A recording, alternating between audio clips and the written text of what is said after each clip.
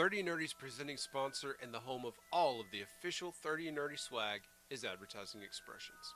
Juice, what would Superman be without the big S on his shirt? Yeah. And what about Iron Man? What if he couldn't slap that Stark Industries logo on everything? You know, Clark and Tony, they probably go to Advertising Expressions, like us, for all their advertising needs. Oh, yeah. And so should you. And when you need your own symbol, like for work, church, school, a team of super friends maybe, check out Advertising Expressions. They can help you get your name and logo in front of as many people as possible, as often as possible, for as long as possible. That's right. So whether you're a billionaire, playboy, philanthropist, or faster than a speeding bullet, check out Advertising Expressions at advertising-expressions.com. Or give them a call at 423-586-3270. And tell them the Nerds at 30 and Nerdy podcast sent you.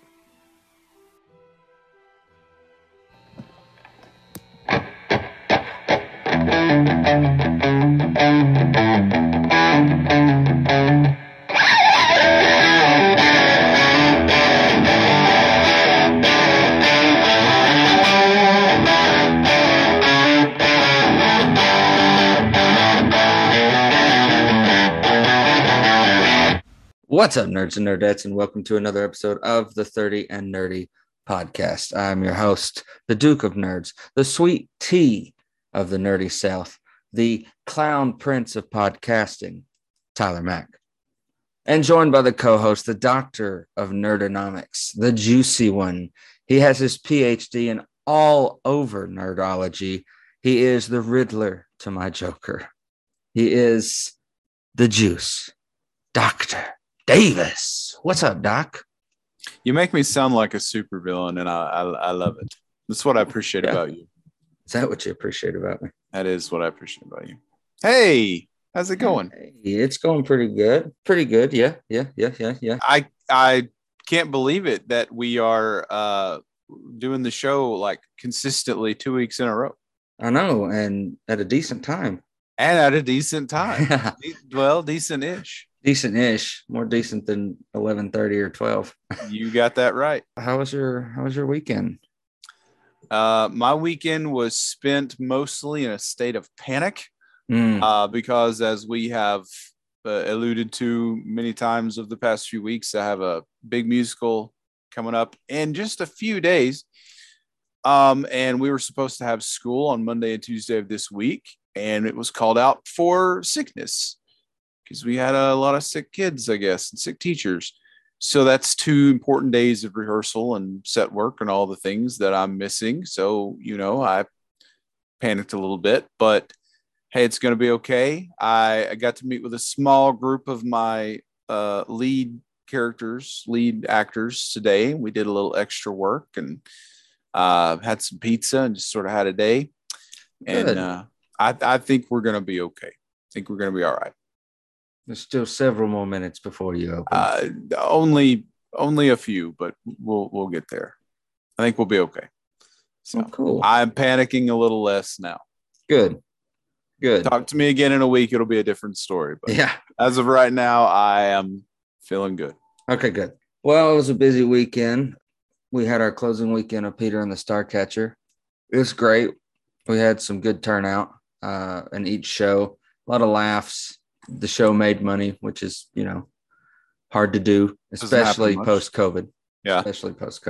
Especially in live theater in a smaller town. But, it did well. It got a lot of people chattering about, Encore, and that's what you love to see. And we are, I believe, less than a week away from, or a little over a week away from Candace, our dear friend Candace, officially taking over as Encore's acting artistic director. So she's going to do a phenomenal job. Yes, she is. She's going to do fantastic. Hopefully, shortly after the new year, we'll have her on here to talk about Encore season and stuff. Kind of just talk to one of our sponsors, and which would, it'd be fun to do with everybody. She's going to come on here and she's going to talk about the season shortly after the new year, which looks to be pretty interesting. Probably 2 shows I'll do. But I do have to admit, just the driving back and forth from Morristown and Dandridge that I have done all week, all month and a half, made me decide not to audition for School of Rock. As much of a dream role that Dewey is, driving to Jonesboro and back would have been terrible, a nightmare, because that'd have been an hour one way and an hour back every single night. That would be a fun role, though. I would like to do that one too. It'd be great. And I had a plan. I was full on gonna leave, asked to leave, strike early Sunday and go audition. But after the last few weeks of just back and forth from Dandridge to Morristown, that's just a 40-minute drive, 35, depending on the interstate. I was like, I can't. Nope. I'm not that crazy. 10 years ago, I'd have probably done it. Oh, yeah. Listen, 10, 12 years ago, I was known to be involved in about 3 or 4 projects at one time. Greenville, Newport, Morristown. The triangle. You'd drive the triangle every week. I did. Yeah. Yeah, what a time. Those were to be young. Oh, God, our younger days. I was talking with Max, who one of the Encore kids who, was Gomez Adams recently for Encore, but he was also doubling as 10-man at his school. And he was doing the back and forth. He'd get out of school, go to his locker, go to rehearsal for Wizard of Oz. Then he'd come to Encore's rehearsal for James. And I was like, I remember those days. Oh, yeah. I remember doing that stuff. And Sawyer doing this show and James and the Giant Peach. And I'm like, yes. Yeah. But it was a good closing show. It was great. It was a great audience, very packed, a lot of laughs. The only downside is some of the basic audience members kind of missed the general, like, what's happening in the beginning. Yeah. That prologue that, like, they're a family. It's a little vague. It is a little vague. They're a family putting on this show. Yeah. It was fun. I was happy to see that you and Becky, I was happy to see Becky show up. Did you enjoy the show? I loved it. That's good. That's a play that I have loved for a long time. And of course, I see you in everything that you do. So I had to be there. And I really enjoyed it. And Candace is just an incredible director. She does a great job with everything she does. We really enjoyed it. And I think one of our favorite moments was when you were the fighting prawn and you got to say, a squid poop. A squid poop. Yeah. I love that part. Yeah. I would purposely deliver that line as Santino Marella. Yeah. Yeah. I was like, this is a Santino line. But it was fun. It was fun getting to show off and play different characters and do different voices. And the cast was great. I got to work with Brant and Kelly again, which is always a positive and a pleasure. I got to work with some new faces. Got to do a show with Sawyer. Because I initially, we were in the dressing room during Tech Week, and I said, Sawyer, this is our first show together. And he said, no, it's not. I went, what did we do together? He said, that Something Wicked show with Joe Powell. And I went, oh, well, we don't. We don't count that garbage. We don't count that show. I didn't realize Sawyer was in that. He was for like 2 minutes. He was a little bit Carney character for like 2 minutes. Yeah. I was like, the show had all the potential in the world, but I don't. There are days that I completely forgot that show happened. But I was like, okay, so this is our second show together. So, and one thing that Nolan said Sunday after seeing the show, and then he talked to Sawyer while I was talking to some other people, and he goes, what's that like? And I was like, what's what like? And he's like, you've watched Sawyer Stacy grow up. Yeah. You had him in Beta Club. You had his mom as a teacher before he was born. He's like, so what's that like doing a show with him knowing he's about to turn 18? And I was like, sickening. Yeah. It sits in your stomach like, he shouldn't be turning 18. The whole time that I was watching him up there, I was thinking about him as little JoJo, his first in Sioux School. It was his first time doing anything. Yeah. And he was so young. He was in like the 5th grade. Yeah. And now here he is. And he's crazy to he's think. so good with the physical comedy. Yes. And the voices. And I was very impressed with the choices he would make building his own character, because we really only had, like, typically the way Candace directs is she does the whole full, like, we do the first reading, you get your script, and the next rehearsal is table work. I want you to come, with highlighter, pencil, pen, your characters, backstory, all this Uta Hagen stuff, and stuff that we would have done in stagecraft class or theater class, and she does that with each cast. But we have 4 weeks to put this together, so she didn't have a lot of time to individually work one-on-one with people. So it was kind of up to us as a cast to make choices and let her see them, as opposed to her work with us. So I was always impressed by Sawyer's choices that he made, that he would make on the fly. And you could always tell, and Brent and Kelly are the same way. If it didn't work, you could almost see them note in their head that didn't work. So next time we'll try something different, and just great cast to work with. All 3 of them grew up in Encore. Yeah. I had never done a show with Dennis either. This was his last show. He's about to leave, about to move to New York. It was good to do a show with him. He's funny. Mm-hmm. He's a funny guy. Mm-hmm. And of course, some of the other cast members, I've done shows with a couple times, some not. And it was just a good weekend, man. It was a good couple of weekends. It was fun to do a show.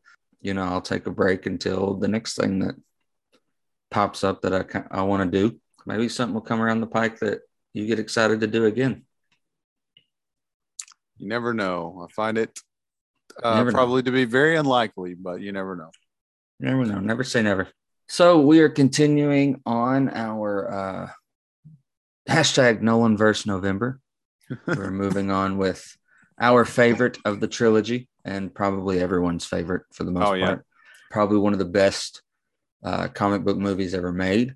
But before we get to that, we got a couple more things to talk about. Hey, did you know that we are this month we're celebrating the 20th anniversary of Harry Potter and the Chamber of Secrets? Oddly enough, I did know that, because I know that a couple weeks ago was the 21st anniversary of the Sorcerer's Stone. Saw that on my time hop. Yeah. And I know that Chamber of Secrets came out the following year. So we could buy Sorcerer's Stone a beer this year, couldn't we? We could, couldn't we? No. Holy moly. Holy Toledo. Holy Toledo. Wow. So yeah, 20 years of the second movie. I know it's got one of your favorite characters in it with Gilderoy, and probably the most, honestly, I could say about you, probably the character you quote the most. Sword? Is either... I haven't got a sword. That boy does, though. He'll lend you one. You live here. This is a Picard sort of place, isn't it? Do you live here? Great movie. I find it hard to, especially these days, when I put them back in and I watch back through them, I find it hard to find anything I dislike. Mm-hmm. In the past, I would tell you book to movie. I dislike the third movie. Yeah. More than the others. I think my least favorite of all of them. Book to movie quality. I think the third's worse. But it's still great. It's still got great moments. It's still got Sirius Black's introduction and all that. So, but yeah, 20 years of Harry Potter and the Chamber of Secrets. Congratulations. It's still impactful in pop culture today. Do they do the Chamber at Universal now? No. You don't? No. But that would be a good Halloween thing that they should do there. Yeah. Do it surround sound like the basilisk is in the walls around you? Yeah. With the whispers. Kill. That'd be cool. Yeah, and like let you walk, like go through the bathroom thing and go down into the chamber. Yeah, and you have to unlock it. You have to remember the code. Something like that. Something like that, yeah. Oh, that'd be so good. In sadder news, November's just sucked, man. Yeah, not been good for this. Not been good for pop culture. We lost JDF, the best Power Ranger of them all. He was my favorite. I still in our attic in Morristown have the 7 VHS tapes of the Green Ranger saga. Mm-hmm. He was the first time when I was a kid that a villain was cool to me. Like, oh, he's got swagger and he scares them and he beats them and his sword's a flute too. And Green Ranger was my favorite, man. I loved Tommy. I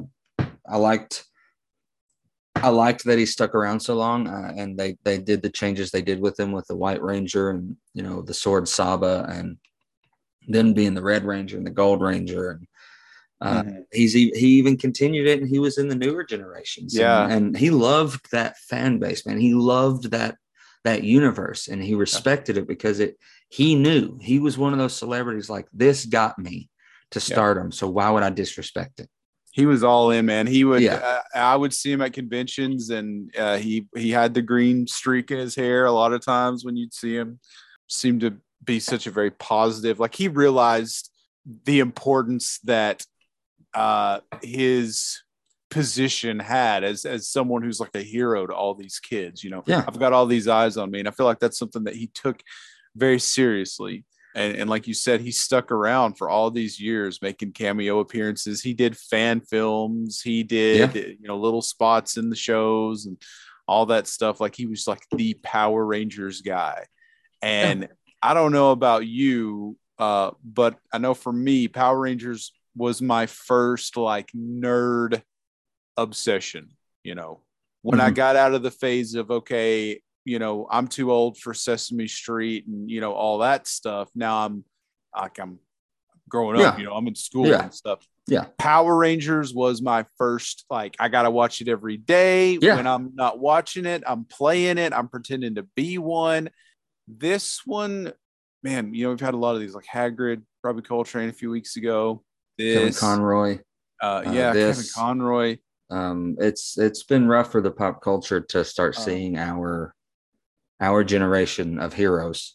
This one really, really stopped me in my tracks for a minute, though, because I was just transported back to like 5-year-old me being, all crazy about the Power Rangers. And, watching the movie was one of those repeats for me that I would just never got sick of. So with the Power Rangers, oh, where's my autograph book?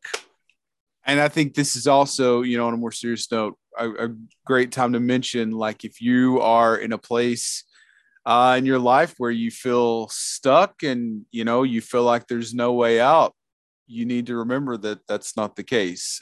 Reach out. Call somebody. Talk to someone. The 988 Suicide and Crisis Lifeline is something. Literally, you just dial 988. That's a 24/7 toll-free hotline. If you need help. And also the National Suicide Prevention Lifeline. It's 1-800-273-8255 or 800-273-TALK.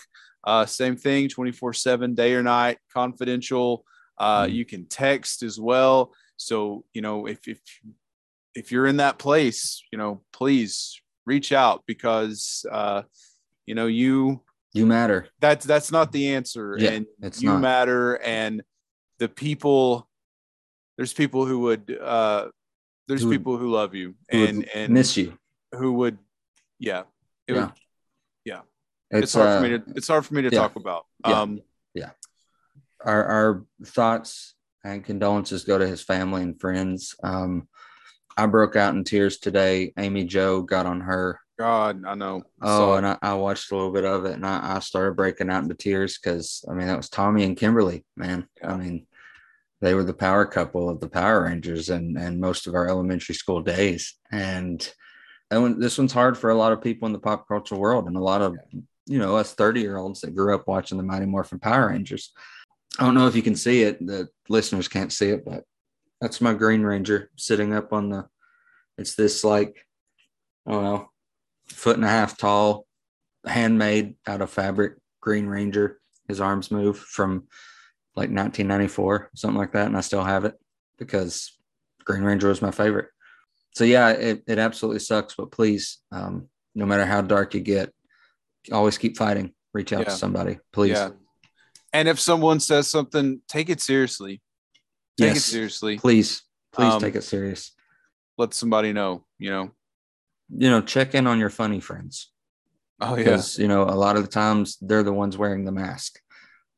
Check in on people, your friends, your family, and love each other. Did you see the thing about the new Avatar?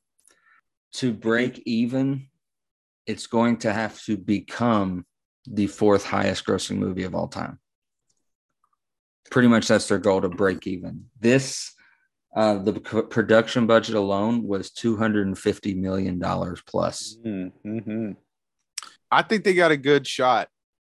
I mean, and I'm sure they do. There's a lot of fans of Avatar out there, but it's a sequel so many years later, and exactly we see those suffer. We've known that it's been coming for a long time. Yeah, a very long time. So I just mean like it's very highly anticipated. Yeah, I mean the first one was 2009. Whew. I think that they took Avatar off of Disney Plus for a while, and they just now put it back on. Yeah, because they did a re-release in theaters. Yeah, you gotta make money. Look, man, I'm gonna go see it. I'll go see it. I mean, it's a beautiful film. It's like cinematography and all that. It's very beautiful. It's 3 hours and 10 minutes, so I may need to get a catheter inserted or something. Because we know how that goes for me. But yes, yeah, I'm gonna see it for sure. Yeah, absolutely. The next little bit is we talked a lot about what was going on with Blade and all that, and he was unhappy, and the show the movie runner kind of left the project, like the showrunner and the director and all that. So They have found Yann Demange, known for directing the pilot of HBO's Lovecraft Country, and they are going to make some changes that will take Marvel to a much darker and grittier world. Oh, so, very good. So I'm excited to see that. Mahershala will be a great Blade, I think. Glad to see that they figured some of that stuff out. Good. Yeah. When it comes out, we'll go see it and, tune in here. And in other news, The Walking Dead had its series finale yesterday and nobody cared. Back to you, Tyler. Well, I know two people who cared, Padawan J and Ken M, especially Pad. They've been following it, and that's where I get my Walking Dead updates. I just listen to them. I heard that it was underwhelming. I've heard a lot of underwhelming stuff. I've seen some clips that are already out there. So okay. I don't know at this point in the story who survived, who's still around. I don't know anything about it. They did show Michonne and Rick at the end. Okay. And everybody knows they're alive. Okay. They're just not with them. Michonne's looking for Rick, and Rick's outside of New York or whatever, but they're getting their own show. Daryl and Carol getting their own show, and Negan and Maggie are getting their own show. So there'll be 3 other spinoff shows on top of the 2 that are already currently going on, or 3. And, those 6 main characters are still alive, and they're still going to be the Walking Dead universe. It's just they ended The Walking Dead. So, and everything moving forward now will be original content. Do they have... Oh, it's been original content for a long time. Well, yeah, for a long time. I mean, do they even have enough fan interest to really? It's still out there. Yeah, it's still out there. Eesh. All right. No. Yeah.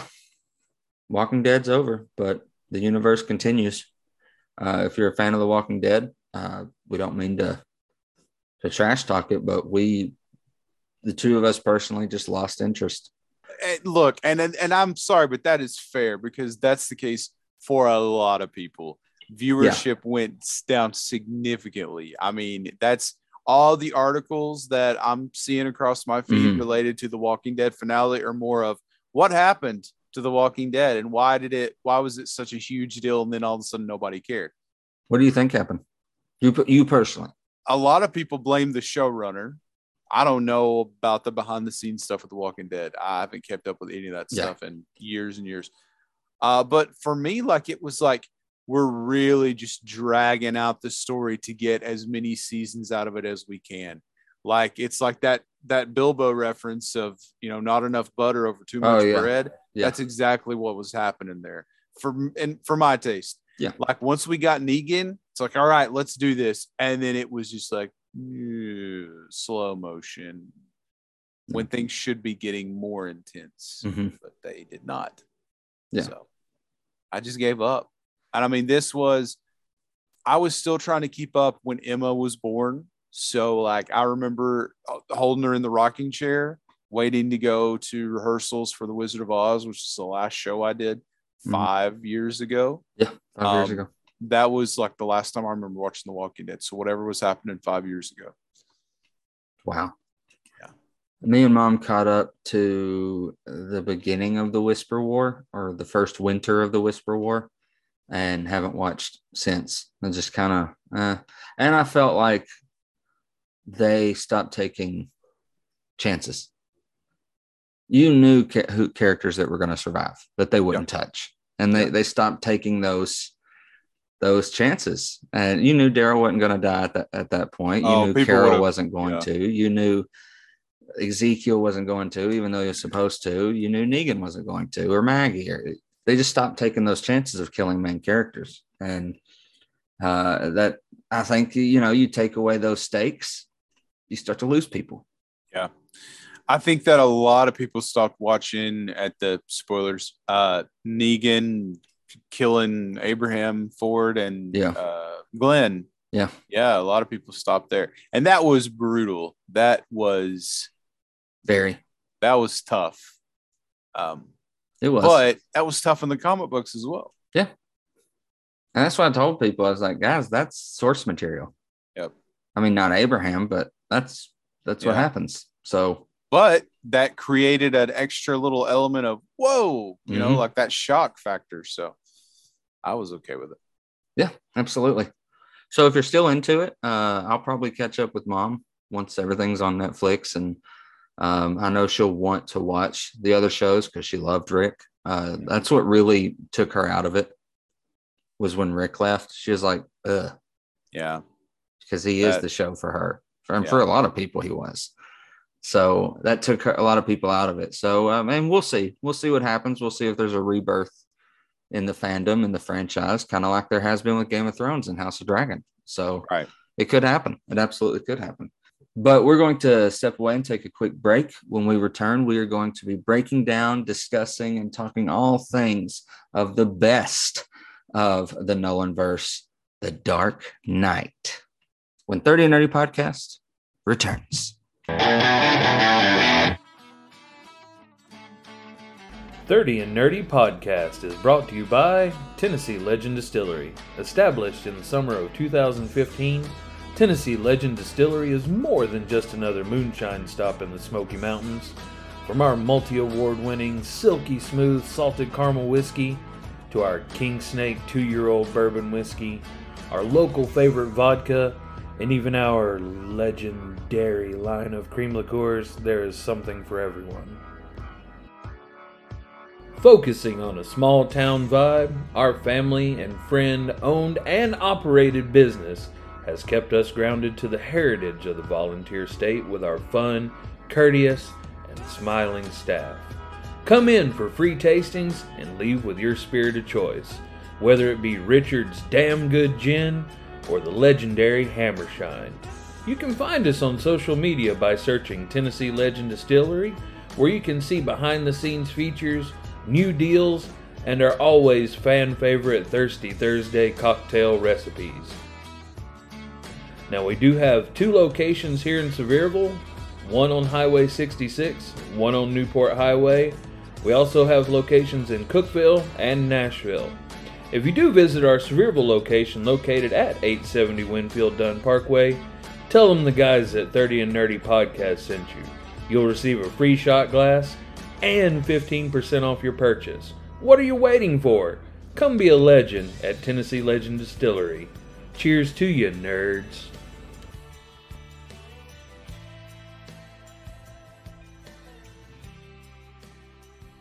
Hello. My name is Nolan McDaniel, and I am the founder and executive director of Chat Academy Community School. Almost 18 months ago now, the dream of Chat Academy started with one singular focus: designing a school with community input in its DNA. And now we're proud to announce that we are finally entering the enrollment season for East Tennessee's only public bilingual school. So, why Chat Academy? At Chat Academy, we're focused on supporting students to become the problem solvers that can tackle the local, regional, national, and global problems that we don't even know about yet. We're designing an academic model that allows students the opportunity to chase curiosity every day by centering the problem-solving process in every single class. We're layering that academic model with a bilingual approach. Not only do we believe in the immense value of bilingualism, we also know that research shows that bilingual learners approach the problem-solving process with flexibility and creativity that is unmatched. But we're not stopping at academics. As a community school, we believe in holistic supports and breaking down the walls of a school. A learning environment that is truly in, of, and for the community. Part of our holistic supports includes a commitment to social emotional learning and character development through our whole village approach. So why Chat Academy? Because there is truly no other educational experience like it in our region. If you are the parent or guardian of a student that resides in Hamilton County who is currently in the 5th or 6th grade, we invite you to apply to Chat Academy Community School when our application opens on November 15th.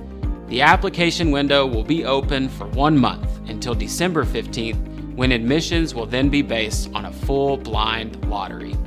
If you're looking for more information about our school, the lottery system, or to submit an application, visit our website at www.chatacademy.org. We hope you'll apply today. Not only will you become a part of a one-of-a-kind educational opportunity, you will also be a part of the first classes at Chat Academy. Founder has a nice ring to it, huh?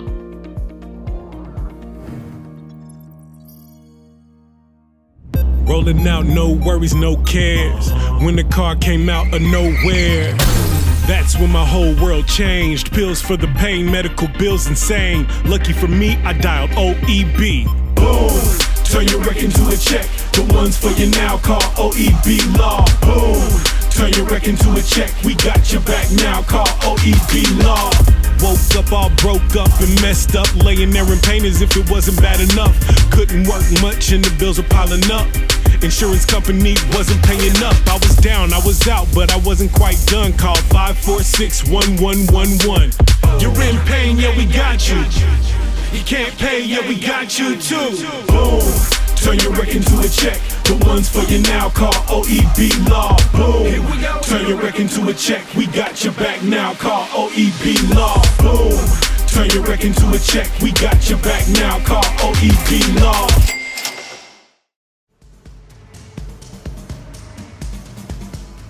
Greetings, henchmen and loyal subjects. I am Evan the Great. And I'm JVD. We're your hosts of the Fictional Battle Podcast, Crossover Collision, brought to you by the Villains Demand. If you love hearing in-depth breakdowns of your favorite characters and what they are capable of doing while fighting in random battlegrounds against other fan favorites, then this is the podcast for you. New episodes drop every Friday wherever you listen to your favorite podcast or over on thevillainsdemand.com. Hi, I'm Devaney Pinn, and you are listening to 30 and Nerdy Podcast.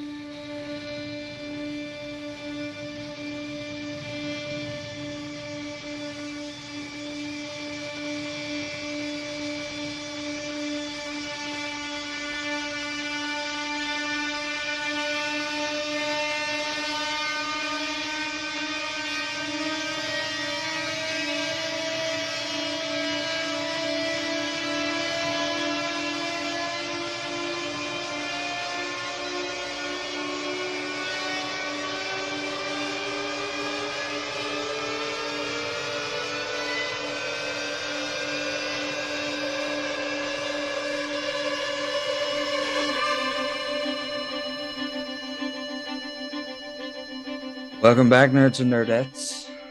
Juice. Why so serious? Why? You took the words right out of my mouth. Yeah.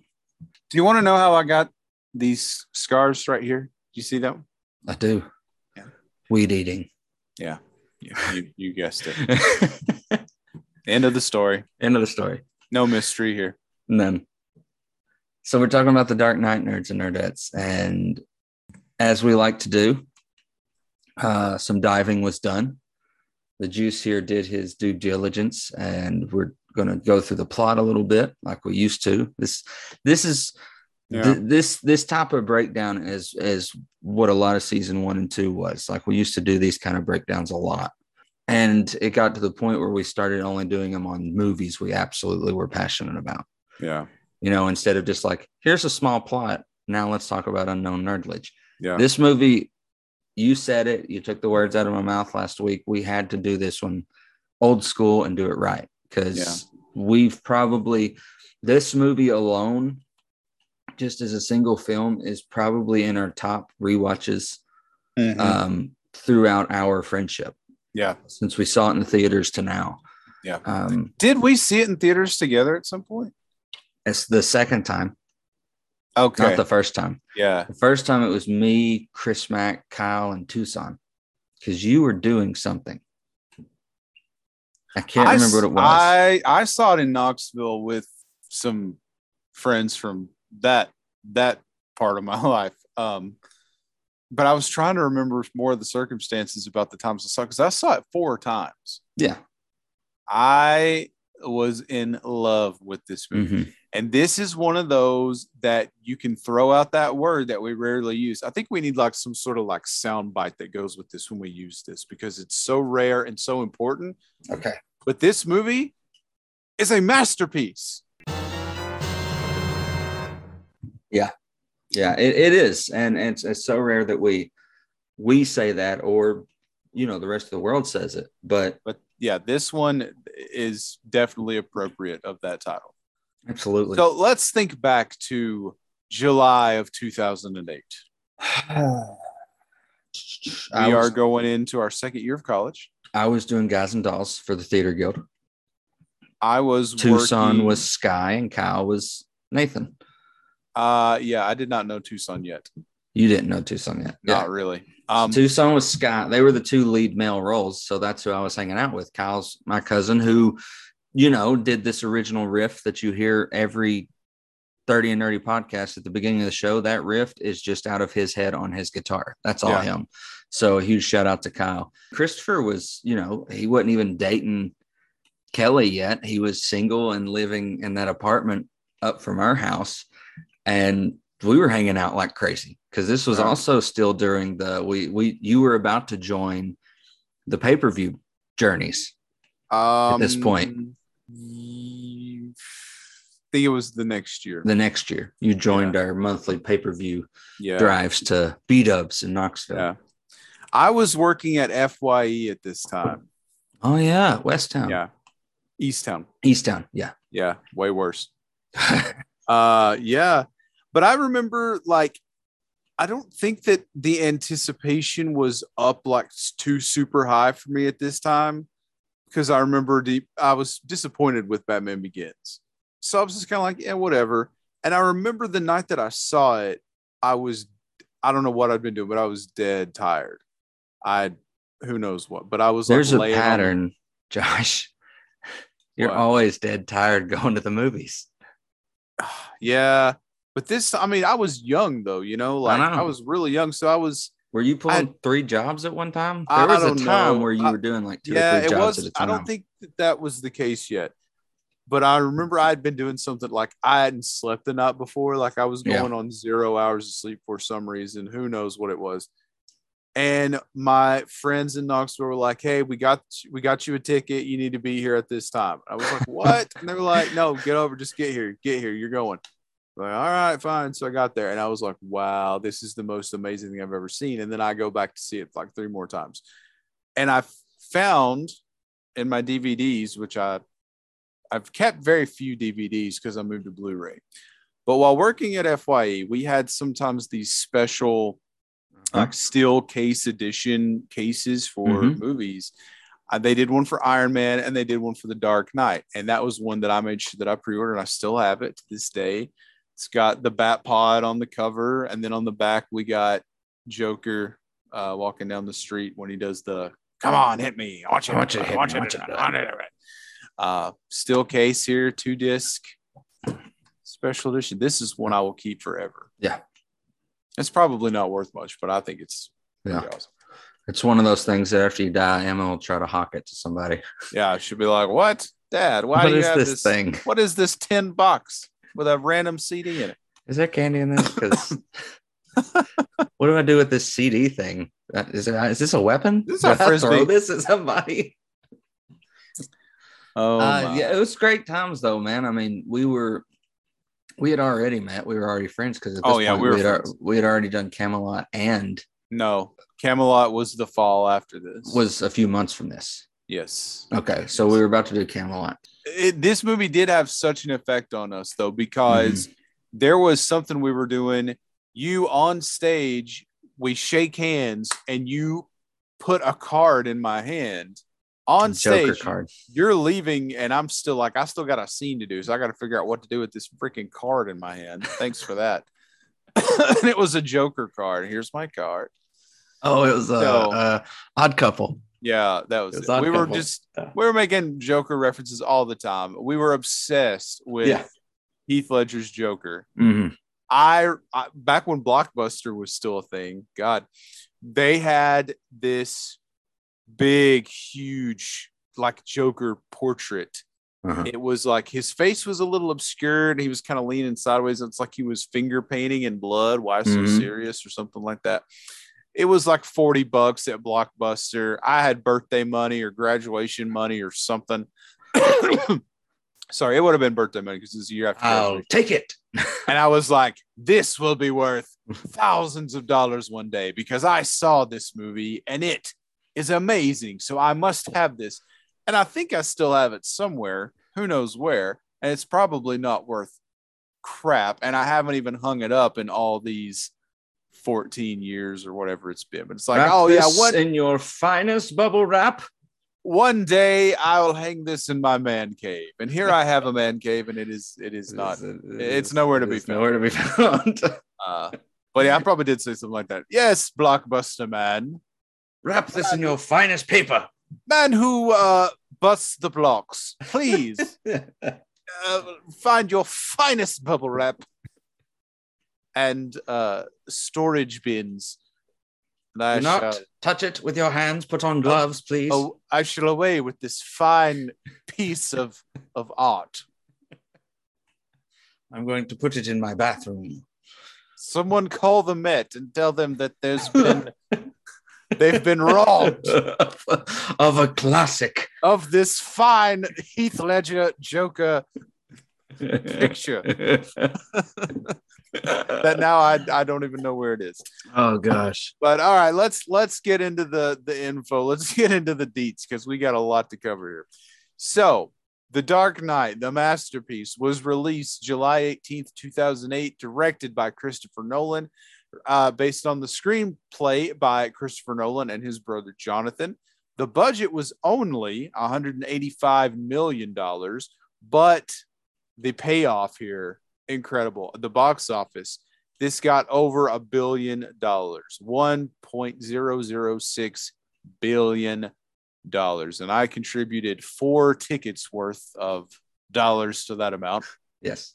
So this is a huge deal. This is what makes The Dark Knight, this is why we hold it on such a pedestal. Okay. It was the first superhero film to gross over $1 billion. The first one to ever do it. That started the trend, man. That's really the one that changed the game. As much as Batman Begins changed the view of Batman and sort of revived it, I feel like Dark Knight was the one that really was like, wow, you can have this dark sort of theme and tone to a superhero movie and it'll work.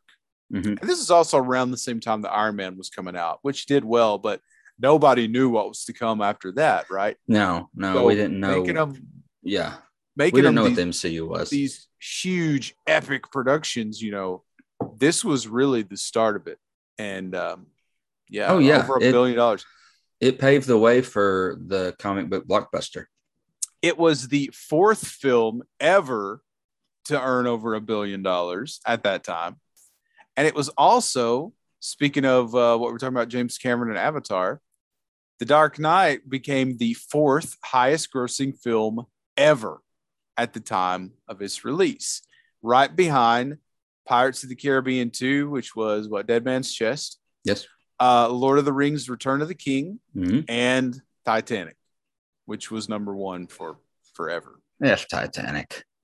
So I've got a little game I'd like to play. I'd like to play a game. Oh, okay. Okay. This is very difficult. So I don't expect you to get all of them, but we'll just see how well you do. Oh, God. There are currently 15 superhero films that have reached the $1 billion mark. Holy crap. Okay. I will also go ahead and tell you there's one of them that is not Marvel or DC out of these 15. That have reached the 1 billion. That has reached the $1 billion mark. And I'll give you more hints as we come to it, okay? But I've got a pen handy. I got a handy dandy pen here. Thank you, Tennessee Legend Distillery, fine sponsor of 30 yes. So I have the list of 15 here, and as you name them, I will mark them off. And how about we do this? When you get to 3 that aren't on the list, 3 X's, okay, that's the end. Is that fair? Yes. It's like AGT. There's 15, okay? And so we already know that The Dark Knight is one of them. So so 14. That one's number 15, right? So we got 14 more superhero movies that made over $1 billion. One of them's not DC or Marvel. Not DC or Marvel. Wants to be a millionaire. Well, I mean, obviously Endgame. Actually, billionaire because it's over $1 billion. Yes, Endgame is the number 1. Very good. Infinity War? Correct. That is number 2. Can you give me like how many Marvel, how many DC? Okay. Out of what you have left? Yes. Okay. So remaining on the list, you've named 3. So we got 12 left, right? Out of those remaining, 1, 2, 3. 3 of them are under the DC umbrella. Okay. 1, 2, 3, 4, 5, 6, 7. 8 of them are MCU, and 1 of them is other. Well, I mean, coming off of this movie, I would say Dark Knight Rises did. Yes. Okay. That is number 13. Good show. Jolly good. Oh, Joker. Joaquin Phoenix's Joker. Very good. That is number 14. What if you just go through and name every one of these? I'll be so impressed. I don't think I can think of the one that is under either banner. When I give you some clues, I think you will. So I've got Infinity War and Endgame. Yes. Oh, Far From Home? Yes. That is number 11. When if Far From Home did, then No Way Home did. Absolutely. That is number 3. There's one solo film that I know is like, oh, what? Really? Because it was surrounded by so much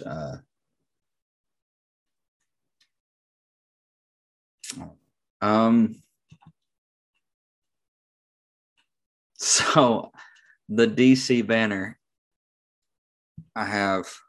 You got 1 left under one DC. left. 1 DC banner, 1 left. One that would make it.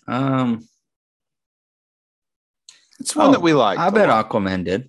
Yes. Okay. That is correct. Yes. That is number 10. So all of DC's done. Now you got some MCU and then the one other. Civil War. Yes. Easily. That's number 9. Did Captain Marvel? Yes, it did. That is number 12. Okay. You're on a roll. That's the one I was second guessing because there was so much clout surrounding it because people hated, so many hateful people didn't like Brie Larson. Yes.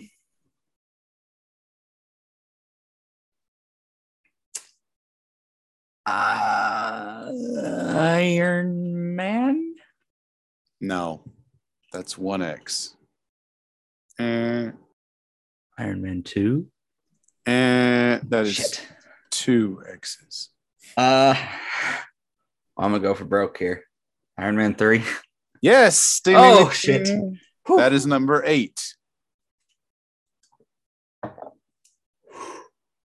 Oh, Black Panther.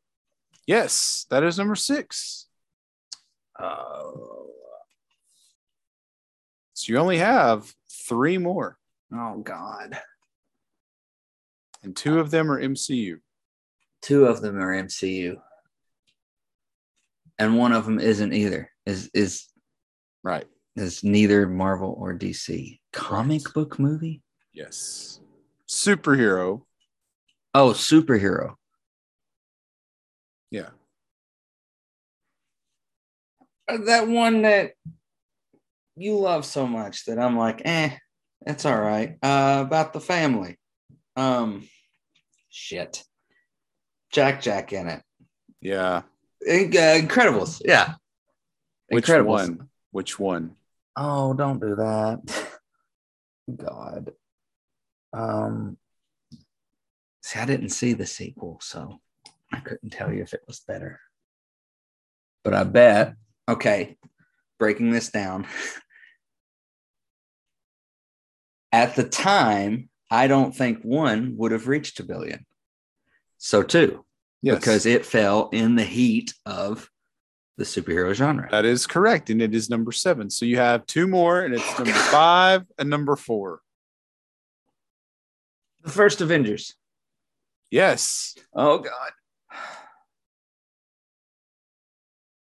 So the last one's an MCU still? Yeah. I got to think about this because okay, clear the mechanism. Because I'm very nervous. There's one on the top of my head, but I'm very nervous to say it because I know out of these sets of movies, it was the least favorite of people's.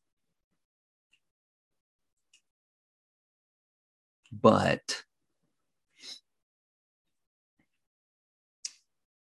God, Age of Ultron. Son of a mother. Woo! You did it. Da-da-da, It was between da-da-da. Age of Ultron and Ragnarok for me. Yeah. You know, you would think that Ragnarok would have. I thought it would have crossed 1 billion. Did you see Chris Hemsworth saying Yes. he wants to give up Thor? He might have to retire from acting because he's more susceptible to Alzheimer's. Yeah. It's in his blood, basically. It can happen easier for him. That's sad, man. Yeah. Because he, just a year ago, he said, I want to play it as long as they'll have me. But now it's like, oh, I might not get to. Yeah. And now there's also like 2 or 3 other Hemsworth brothers. So yeah, they've also got this. They've also got the gene. So, well, that was fun. That was stressful. Good job. I'm very impressed. And I had 1 strike remaining. It's terrifying. So you did it. Good job. I don't think I could have done. There's some good ones that didn't make that. Like I had to eventually put my bias aside.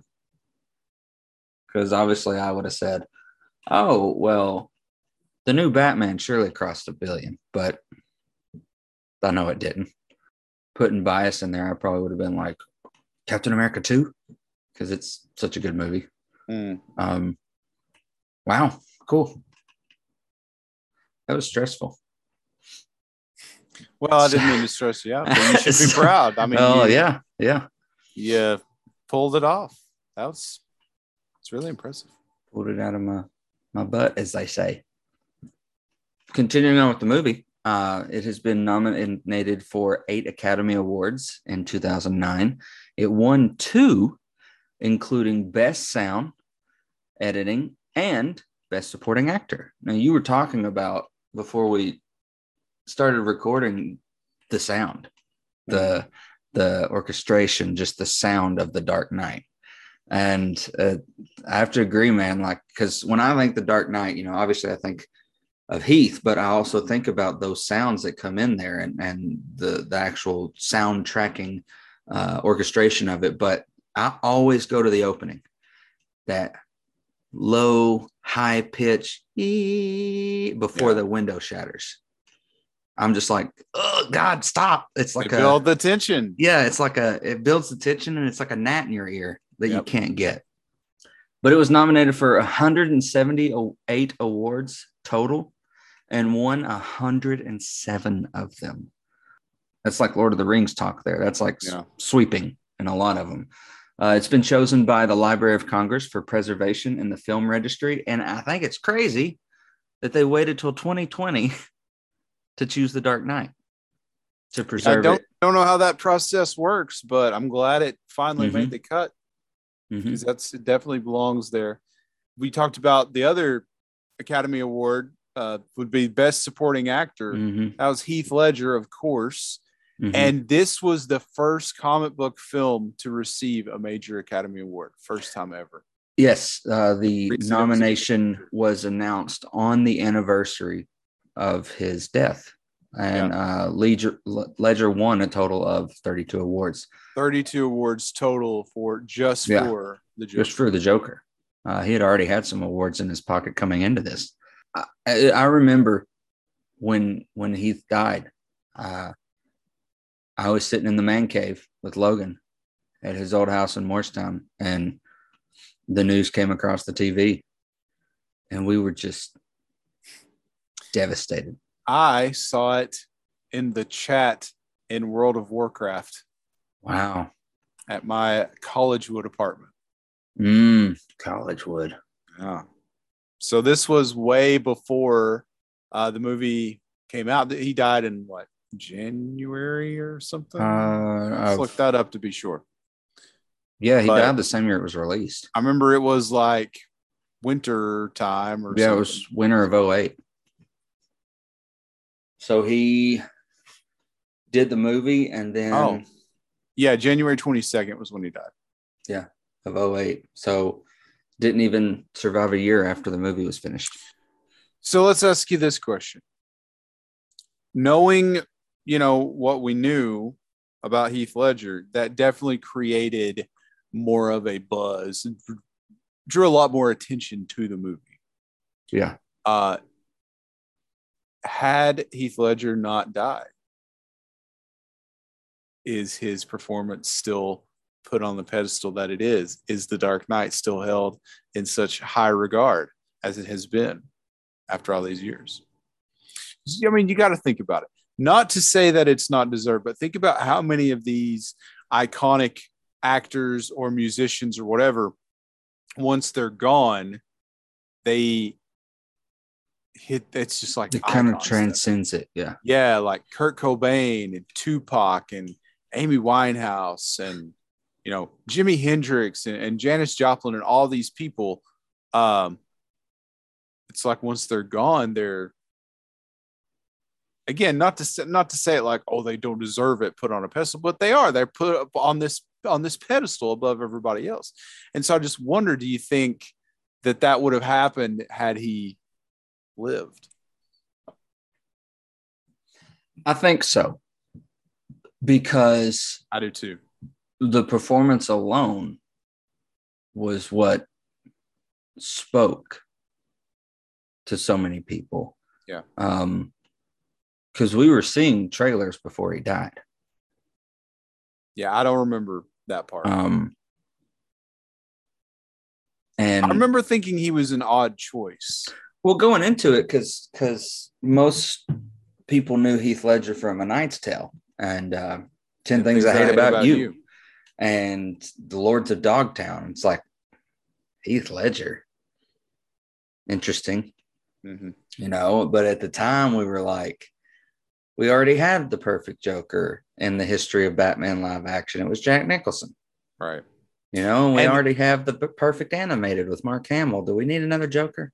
They talked about how when Nolan was meeting with actors about the Joker, he pretty much already knew he wanted Heath Ledger for it. But, you know, he was just meeting with people. Everyone was intimidated by it because they didn't want to have to follow Jack Nicholson. Yeah. And then Heath Ledger, you know, is fearless. So he goes into it. And then it makes me think like how it must have felt for Jared Leto, because as much as everyone loved Jack Nicholson as the Joker, Heath Ledger was on another level for people, right? Like forever. That's our Joker. Well, yeah, I mean, other than Mark Hamill, but other than Mark Hamill, but I mean, like, he took the Joker past the clown. It was reality. He grounded the Joker. Live action, there will never be anyone for us who will top Heath Ledger. I would imagine, right? No, I don't think so. I think that's going to be untouchable for us. So, like thinking about Jared Leto, and we didn't particularly like his. I don't think most people liked his. No, of Joker. Most people didn't. Having to go in and have this new take on Joker after Heath Ledger's performance is just so, you know. Well, and I will say, you know, I'm not going to die on the hill of hate Leto. Yeah, it was something new. I applaud his. I need to be different. I applaud his choice of going in differently to not be Nicholson, not be Ledger. As did Joaquin, as has the new guy with the Batman. You know, just be different. And the kid in Gotham. The kid Cameron Monaghan. Yeah, who I think is that final rendition of the Joker in the final seasons that he was doing was fantastic. It was really good. It was great stuff. So I mean, I think it would have been big. I think it still would have been massive because we would have seen the performance, and it would have launched. Will he be in the third one? Right. You know, because all plans said there was going to be a cameo. Yeah. You know, he was prepared to have him in Blackgate or in Arkham, and somebody that Batman could go talk to about Bane, kind of thing. Like in the Batman, he goes to talk to Joker about the Riddler in the most recent one. So yeah, I think it still would have been big. Yeah, sure, it adds a lot of clout when the actor passes away, and you know, people will say due to the performance. Sure, he went to dark places. I mean, we've went to dark places on stage for characters, but you know, it's part of the job for a lot of people, and I think he had a lot more issues than just playing the Joker. Yeah, and I have been for years under all these misconceptions about Heath Ledger and the circumstances regarding his death and his, you know, what he was like while doing the Joker. And so I've thought for years, like, oh, you know, he really went to this dark place, which I guess to an extent he did, but like, oh, it really changed him and he just really went all method and stuff. And that's really not true, actually. No, there were a lot of people saying that he's a firm believer in method acting, and which was created by Edgar Allan Poe. What? Yeah. What? Edgar Allan Poe created method acting. This is false. I read it on the internet. Oh, well, then of course it's true. Yeah, it's true. Okay. So, but it's a misconception. He did not actually live as the Joker. Yeah. Now, what is true is that he locked himself in a hotel room for like a month and, you know, worked on the posture and the walking and the voice and all of that stuff. And he did a Joker journal, like a weird, it's kind of creepy, like a journal. There's footage of it somewhere out there. So that's just like really getting in in sync with your character, but not necessarily method. There is a totally a difference between getting in sync and method. Yeah. So he wasn't living his life. Now, if you want to see true method acting, there's a great documentary on Netflix called Jim and Andy about Jim Carrey's, you know, whole journey of playing Andy Kaufman for Man on the Moon. That's true. That's method acting. Yeah. No, that is method acting. But I show in my intro to theater classes, I will often show some Heath Ledger stuff when I talk about body language and posture. And, he kind of stands all kind of his shoulders kind of slumped down, and just the way he walks and all that, compared to like a hero who's going to stand up straight and have the broad shoulders. And I'll watch the scene where he does the magic trick with the pencil, and I compare that to a video of Tom Waits, who's a musician who Heath Ledger based a lot of the little mannerisms of Joker off of him. I show a side-by-side comparison of Heath Ledger talking as the Joker to Tom Waits. We talk in that interview. Yeah, and we talk about, like I said, body language and imitation, and like how you portray another character, or portray a real-life person. Yeah. So I use the Heath Ledger stuff to teach kids how to act. Yeah. Because it's that good. Oh, yeah. That's fantastic. I think we were just in awe of it for so long that I think that's what makes it big for us is, yes, as theater kids and just as moviegoers in general, when a performance comes along that you're just like, holy crap, like Angela Bassett in Wakanda Forever. Yeah. These performances come along every few years that just, it doesn't matter what the movie is. It could be, a Fast and the Furious movie. That's just an example. There's not performances that are phenomenal in that a lot of the times. But if there's a performance, that's what we kind of latch to. Like, we might not love that universe of films, but if we were to see a performance that's just like, wow, that's captivating. Yeah. Then it's what draws us. But I think the movie would have still transcended most comic book movies, and I still think it would have made $1 billion. I want to say I agree. I think you're right. So I'll just get started with the plot here. We'll just move right along. Cool. We'll stop here and there and give our thoughts and whatnot. So this one begins 9 months after the events of Batman Begins. So this is still a pretty young Batman at this point. So a gang of masked criminals robs a mafia-owned bank in Gotham City, each betraying the others until the sole survivor, the Joker, reveals himself as the mastermind and escapes with all the money. Great opening scene. Fantastic. I think this was the scene that they showed previews of in the IMAX theaters because that scene was shot in IMAX, which at the time of this, there were only 4 IMAX cameras in existence. Yeah. And they actually broke one of them filming one of the car chases.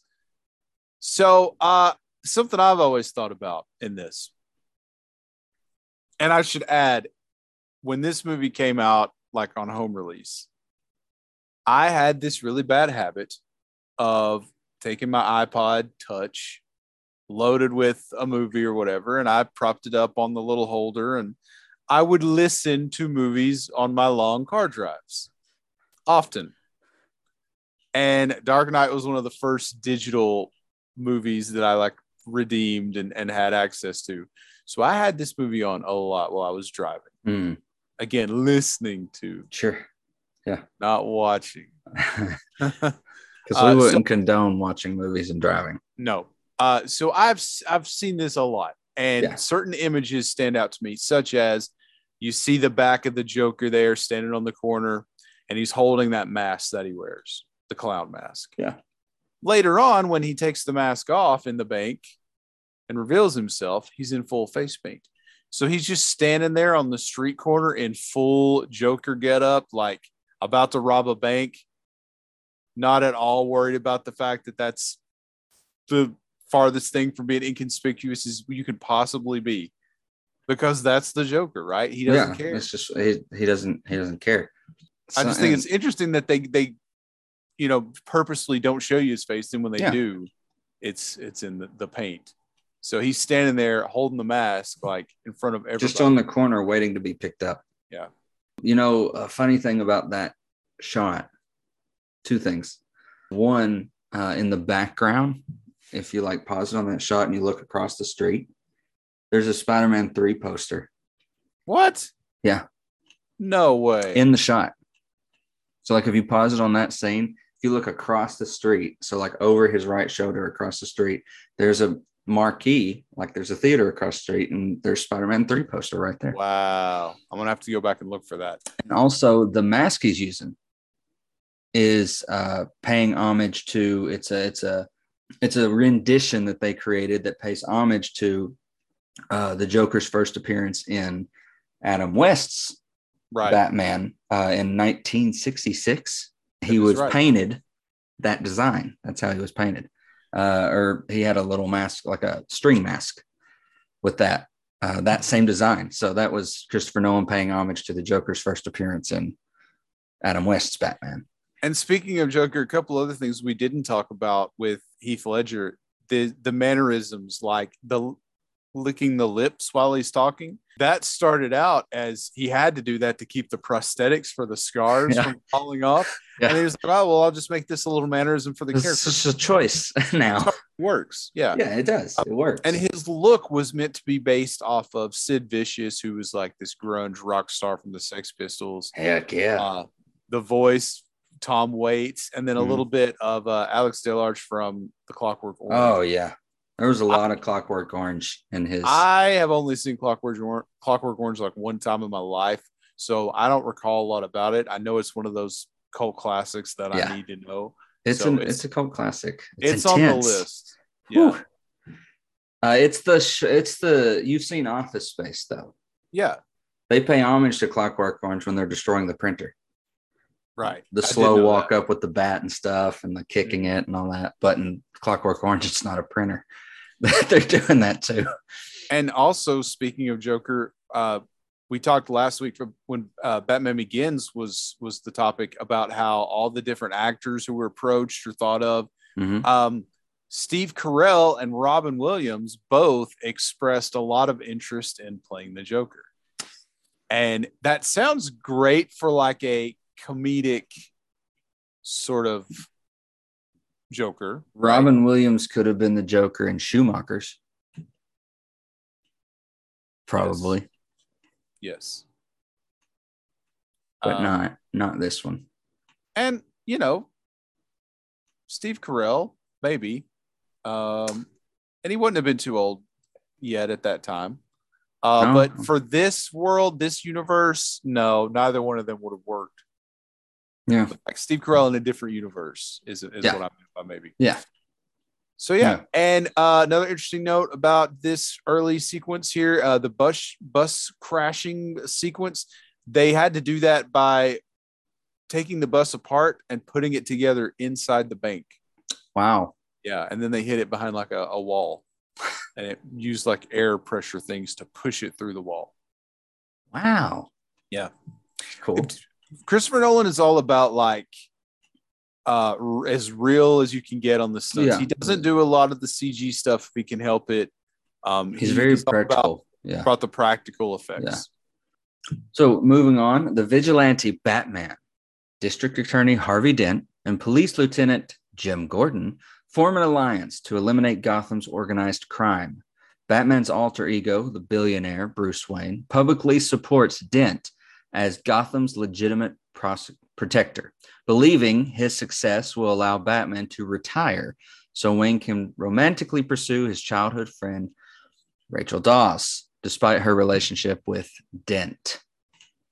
Rachel Dawes, in this movie, we talked a little bit about it last time, has been replaced, but we saw, Cillian Murphy returned. I saw this somewhere, and I don't know if this is true. We'll have to think about this.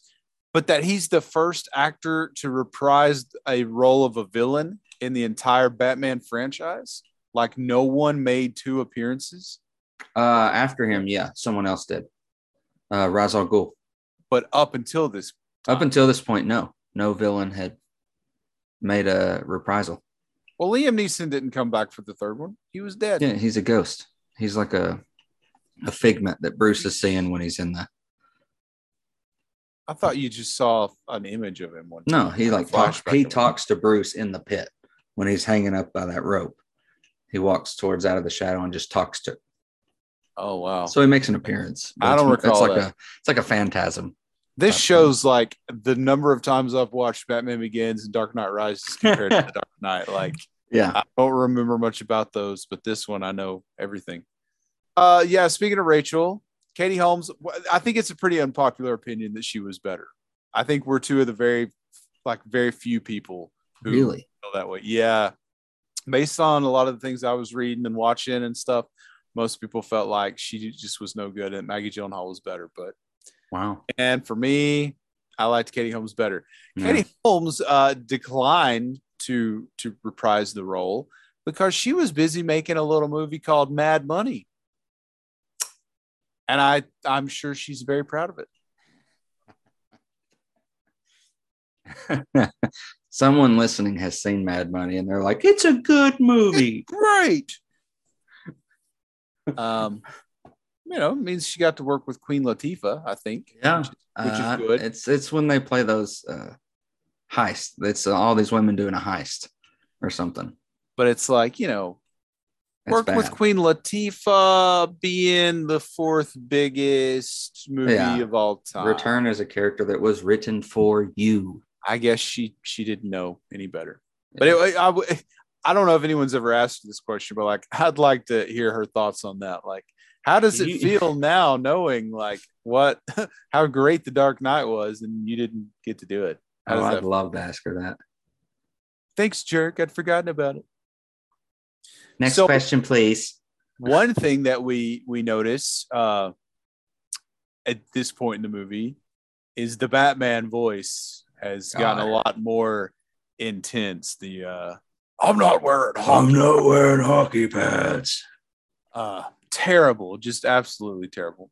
The one thing about this movie, that is like a little bit of a flaw.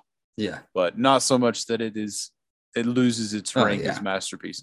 But this apparently was Christopher Nolan's choice. That live and in person, the Christian Bale Batman voice was not nearly as obnoxious.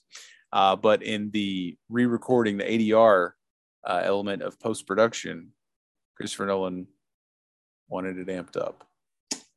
Bad choice, I think. I agree. Yeah. So we also see that Batman is in need of a leaner, more flexible suit. Mm-hmm.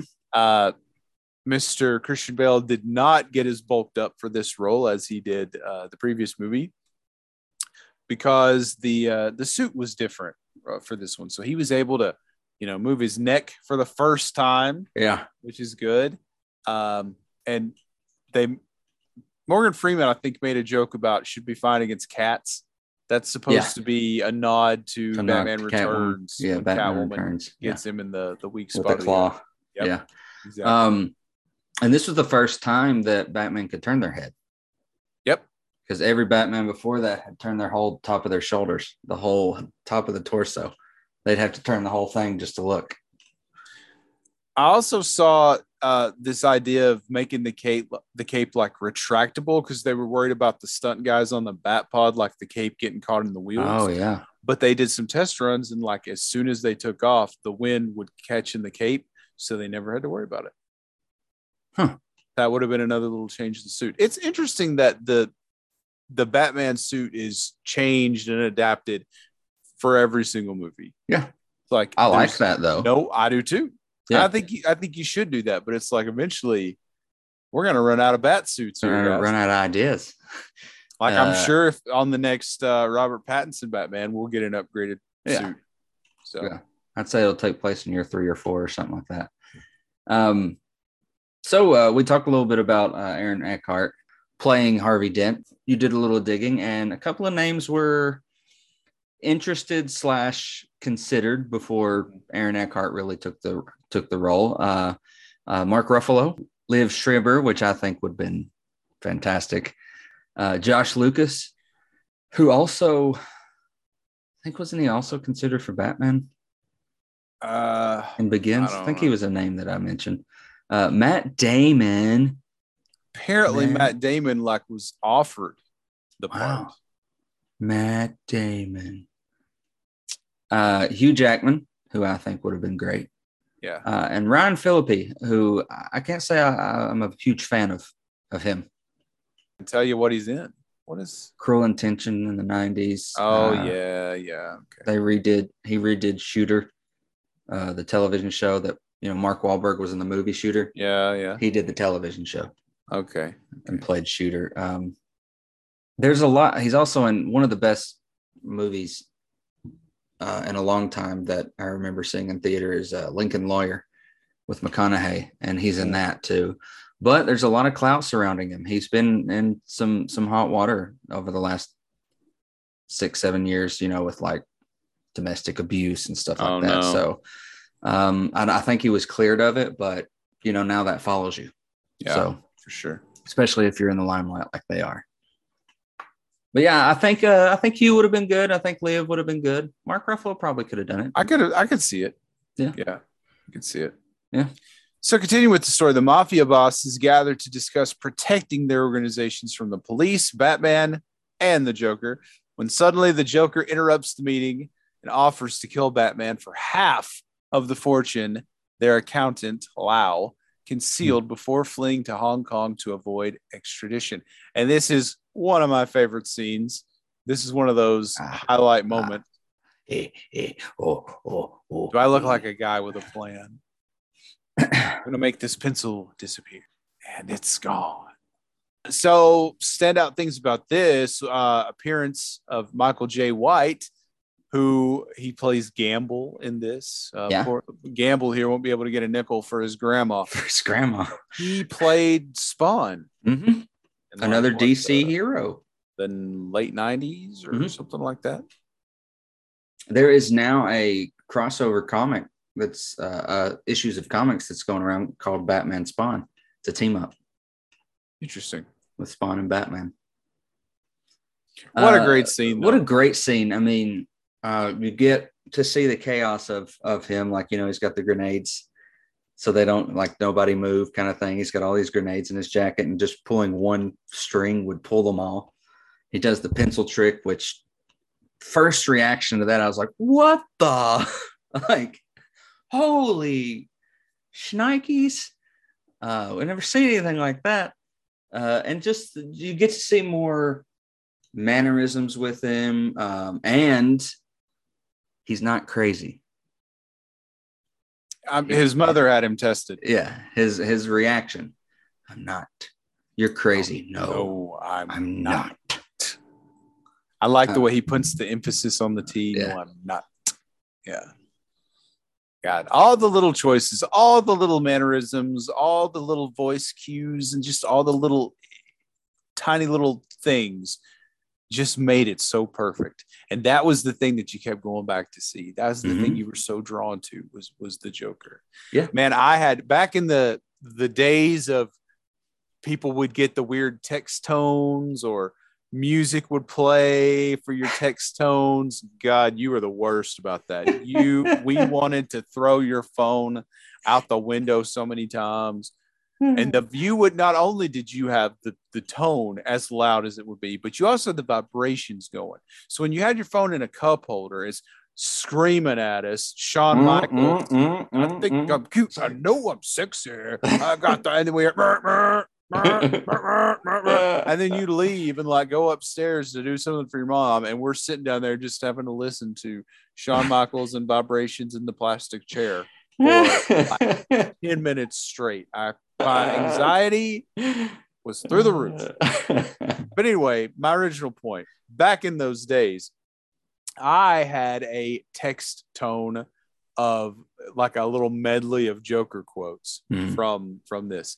So it's like, it would start out with the good evening, ladies and gentlemen. We are tonight's entertainment and all that. So like watching the movie and hearing him say those things takes me back to that. Like, I got a text message and takes me back to that time. It's weird how like certain sounds or smells and stuff can like transport you through time. It's crazy. Oh, yeah. That's wild. It is. I love it though. Same. With the help of Wayne Enterprises CEO Lucius Fox, Batman finds Lau in Hong Kong and returns him to the custody of Gotham police, and his testimony enables Dent to apprehend the crime families. The bosses accept the Joker's offer, and he kills high-profile targets involved in the trial, including the judge and police commissioner. Gordon sacrifices himself to save the mayor. The Joker threatens his attacks will continue until Batman unmasks. The Joker targets Dent at a fundraiser dinner and throws Rachel out of a window, but Batman rescues her. Also a great scene. The party scene. And something I noticed this last time I watched through it for this is Bruce Wayne and Joker make the same entrance into the party. Where's Harvey? Come up the elevator with their entourage. Where's Harvey? Where's Rachel? Takes a champagne glass and throws the champagne out. Like just kind of throws it back. Same entrance. It's like a mirror. Didn't Bruce land in a helicopter though? Well, yeah, he didn't come with the elevator, but entered with his. And another thing that I did read is they're all, he's in black and they're in cyan, yellow, and magenta dresses. The three girls with him. That's CMYK. That is the color that comics used to be printed in. They purposely put them in the three dress and him in the black. Oh, nice. They had it in CMYK, how they used to print. When I read that, I went, bravo, Christopher Nolan. That one's one that probably slipped past a lot of people. Slipped past me for years. God, yep. Oh, I'm a big fan of jump scares in movies. Mm-hmm. Not so much.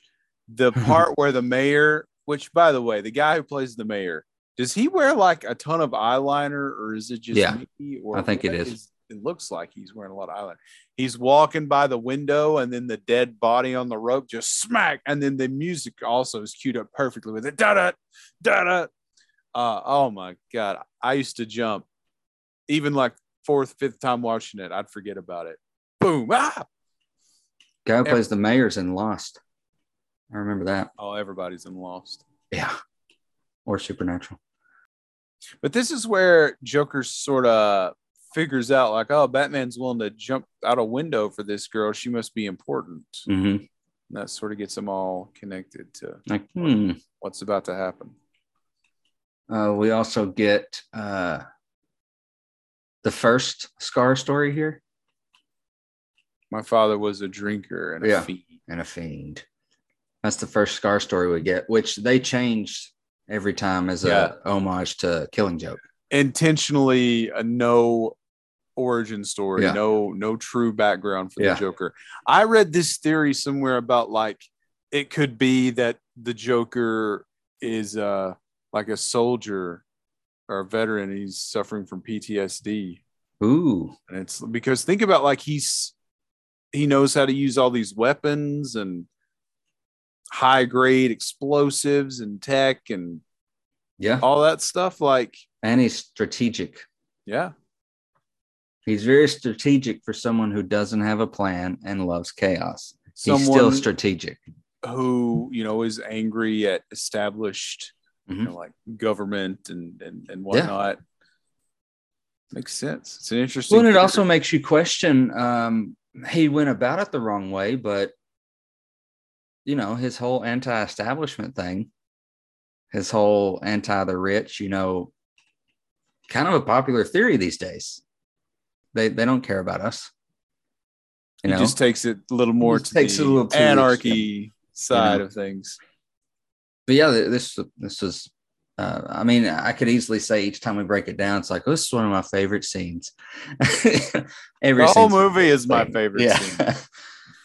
Bruce Wayne struggles to understand the Joker's motives, but his butler, Alfred Pennyworth, says that some simply relish destruction. And this is one of another great scene. One of those great moments of wisdom from Alfred, which I always love those moments. He talks about his friends going through Burma and looking for a guy who stole these diamonds and what's he going to do with these diamonds? And then it turns out he's just giving them away to people. He just likes the hunt, the thrill of it. Yeah, he was doing good with it. He was just Robin Hood for them. And that's why they were protecting him. They wouldn't give him away because he was giving them riches. And he gives us that line, some people just want to watch the world burn. Yeah. And that line's one of the ones that stick to me through the whole movie. I'm like, yeah, they do.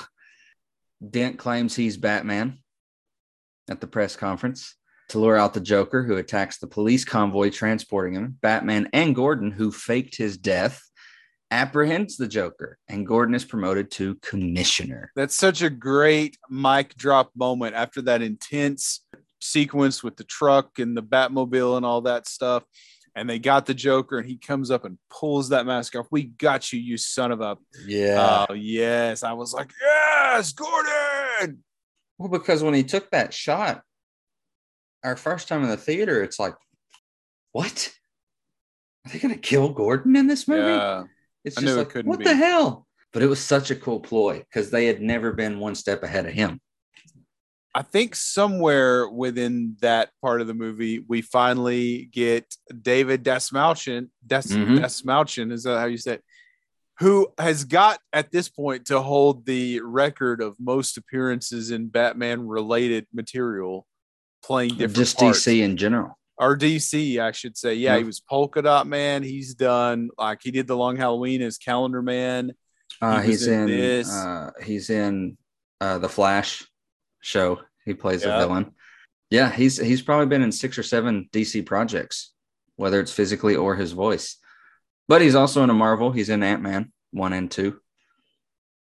He plays with T.I. and Luis. But yeah, so David Dastmalchian, I love that. The kids playing in the car, that scene where everything's exploding. Yes. That's kind of a cool... So I want to ask a question about that. This is what I always thought. Like, so they're sitting in the car and they're pretending to like shoot, right? Yeah. And then all of a sudden, Batman drives by in the Batpod, blowing cars out of the way. How did he know those cars didn't have little boys playing in the front seat like that car did? That always bothered me. Like, he's just blasting these cars. How did he know nobody was in it? And then we see right there's 2 little boys in it. Like, he ain't got any kind of like bat. I think he was on the other. Technically, he was on the other side of the lanes, going the wrong way, just blasting stuff. There still could have been kids. There still could have been people. Yeah, I'm watching this as a father now, Tyler. Yeah. The car chase is cool because we actually walked those streets when we were in Chicago. You remember? The underground. I was actually just remembering that because we knew that a lot of the movie had been filmed in Chicago, and we went on a choir trip, and I remember playing on that iPod Touch I was just talking about, playing through some of it, like, oh, look, we drove through here in the cab, and like this kind of looks familiar and everything. And we walked across one of the bridges that gets raced. Yes, I was all about looking for the filming locations in Chicago. Yeah, it was cool. It was really cool. The semi flip that he does in the bike, that was real. That was completely 100% a real stunt, because Christopher Nolan, like I said, he's all about making it practical and making it real. This was where they broke one of those expensive IMAX cameras, one of 4. And by the way, and by the way, 37 minutes total of this movie is filmed in IMAX. Wow. And I believe this is also somewhere in this area of the movie is when Batman finds Eric Roberts' character, who's the brother of Julia Roberts. He plays Maroni. Mm-hmm. And he holds him over that balcony. He's like, oh, yeah, well, you drop me from here, the fall will never kill me. I'm counting on it. He drops. You hear that terrible. It makes you shattering of his legs. His ankles just and that crunching sound. That right there is why they got the Academy Award for Best Sound right there. Someone's in a mic with celery going, oof. Oh, God. Gets me every stinking time. This is also after he does the semi flip, he comes busting out of that alley and he goes like a do. That's very like Pod Racer, where his wheels actually go sideways and then spin, where he kind of like it goes like and then straightens himself out. I always thought that one was really cool too, especially with the sound effect. And of course, this is the This is the scene that Joker's walking on the back of your tin case, and the one that where I was like, I want you to do it. We say that quote all the time. I love when the dude tries to take the mask off and he gets zapped. He goes, and he spits on his own guy. Yeah. It's great stuff. Great scene. And of course, then we go to the jail. Yeah. So now we've got Batman in custody the Joker in custody. Mm-hmm. Batman shows up and interrogates him. We have that great moment where, he's like, the good cop, bad cop routine. And Gordon gets up to go get his coffee. The light comes on and there's Batman. Boom, smacking his head down on the table. But he says he doesn't want to kill Batman. He's too much fun for him. You complete me or something like that. I don't want to kill you. This goes back to that idea of Batman and Joker being the yin and yang and everything. Yeah. We can do this forever. Having deduced Batman's feelings for Rachel, the Joker reveals that she and Dent are being separately held in buildings that are rigged to explode.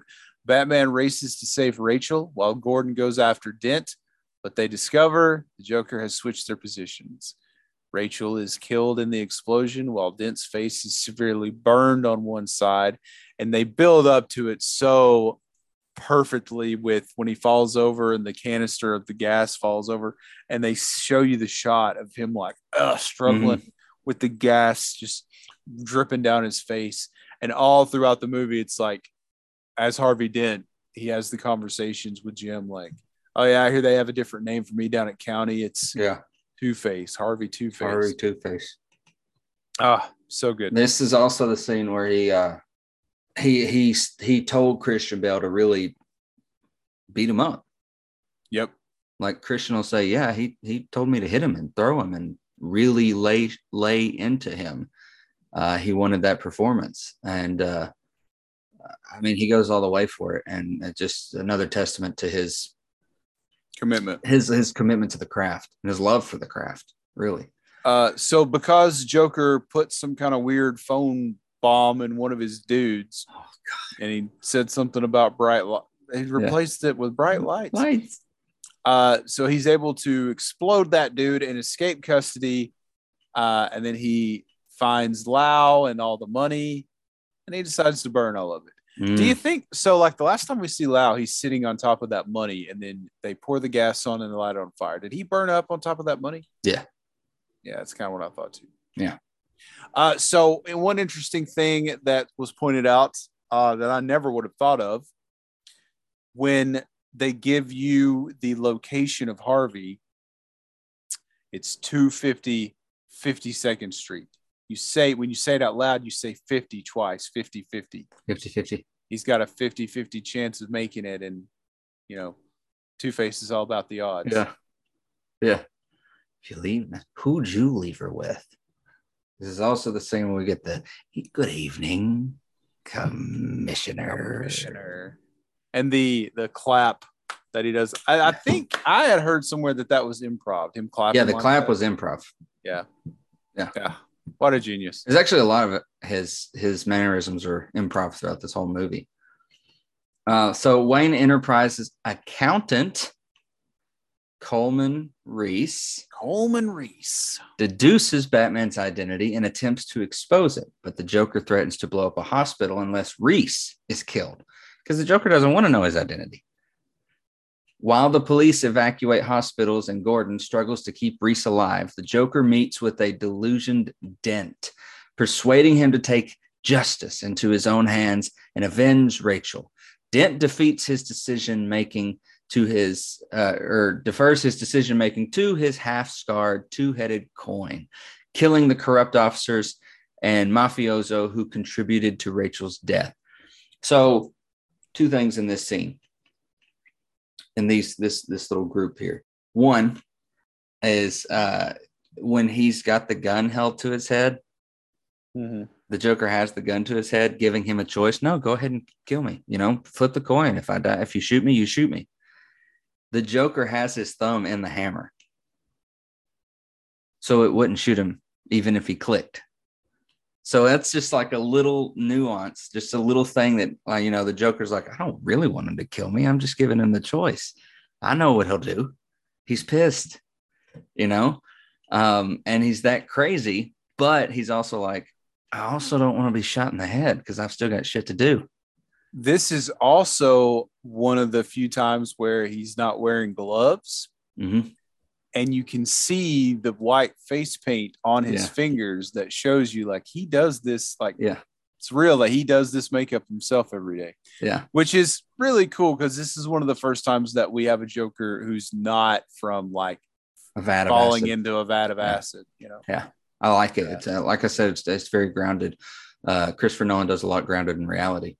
You know, another fun fact is we didn't discuss is he's got his makeup off when he shoots Jim in the street scene. When Jim jumps in the front of the bullet, he's got his makeup off, but you still see his scars. Yeah. He's also in the restaurant that they're eating dinner at when Bruce first meets. He's actually like over their left shoulder, like eating with a woman. Just Heath Ledger, just no makeup, just Heath Ledger's just in that scene. Yeah. You just see the back of his head and he turns a couple times having conversations. And when is this again? When they're at dinner and Bruce shows up and he's like, Rachel, fancy that. Let's pull these tables together. He's having dinner with a girl. Like it's just Heath just putting the scene, just hanging out. Just as Heath, just in the background. Wow. Yeah. So in the segment we just talked about, we get that great hospital explosion scene. Mm-hmm. And I had heard that that myth or rumor or whatever for years that, you know, they rig the building to explode and part of it explodes and then just kind of stops, and that Heath Ledger stops and is like looking around like, oh, well, is that it? For years that was because something messed up and he improv that. That is not true. It was planned to be that way, which makes sense. When you're going to have big explosions on a set, you do it safely. You can't improv explosions. But that I mean, they really blew up a building. I mean, they only got one shot at doing that, so it has to be perfect. Yeah. So obviously you're going to plan out all the details. And also a casting note here, Anthony Michael Hall, who it took me a long time to recognize who that was. Do you know who Anthony Michael Hall is off the top of your head? Absolutely. He's an 80s star, man. Yes, of course. Breakfast Club. Yes. There's a Pretty in Pink he's also in, or 16 Candles, one of those. He's also he's also in this new Halloween series. He plays grown-up Tommy. Yes. And, you know, and I guess it was the early 90s, whatever. He was in Edward Scissorhands. He was the jerk boyfriend to Winona Ryder. So, Anthony Michael Hall. He's timeless, man. He's been in a lot. As panic grips the city, the Joker reveals 2 evacuation ferries, one carrying civilians and the other prisoners, and it's rigged to explode at midnight unless one group sacrifices the other. To the Joker's disbelief, the passengers refuse to kill one another. Batman subdues the Joker but refuses to kill him. Before the police arrest the Joker, he says, although Batman proved to be incorruptible, his plan to corrupt Harvey Dent has succeeded. What did you do? Why you want to kill me? Tiny Lister. It's another one of them. You know, we talked about this when what movie were we talking about recently? We were doing Fifth Element, and we also shortly mentioned that he's the criminal who on the boat with the handcuffs on that throws the detonator out. Yeah, it's a strong scene. I've always wondered this. The last shot we see of Joker, the police are hoisting him up, right? Mm-hmm. And he's been laughing because I won. I corrupted Harvey Dent, blah, blah, blah. I showed you. His expression sort of changes. And I've always wondered, like, is he still laughing like maniacally, or is this turning into almost like a cry? It kind of, if you go back and watch it, it looks almost like, oh no, you know? Yeah. But I feel like that's really out of character for the Joker, even though he's lost and seems to not have a contingency plan here for once. But he kind of set out to do what he wanted.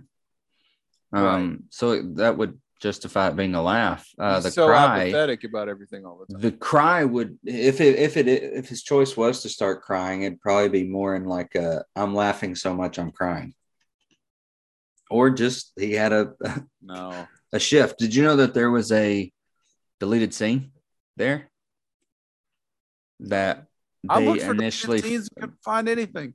Well, they shelved this thing because Heath died. There was an alternate take that they wanted to do where Joker would cut the cord and kill himself. Oh, as opposed to be. They had a whole thing shot, and they were just like, "No, let's scrap it." yeah, because Heath died. yeah. Well, and it's something that Joker probably would do. Just be like, "I corrupted Dent. You ain't taking my ass in." Cut. I can You see know, that. and now my death is on your hands, and you'll think about that.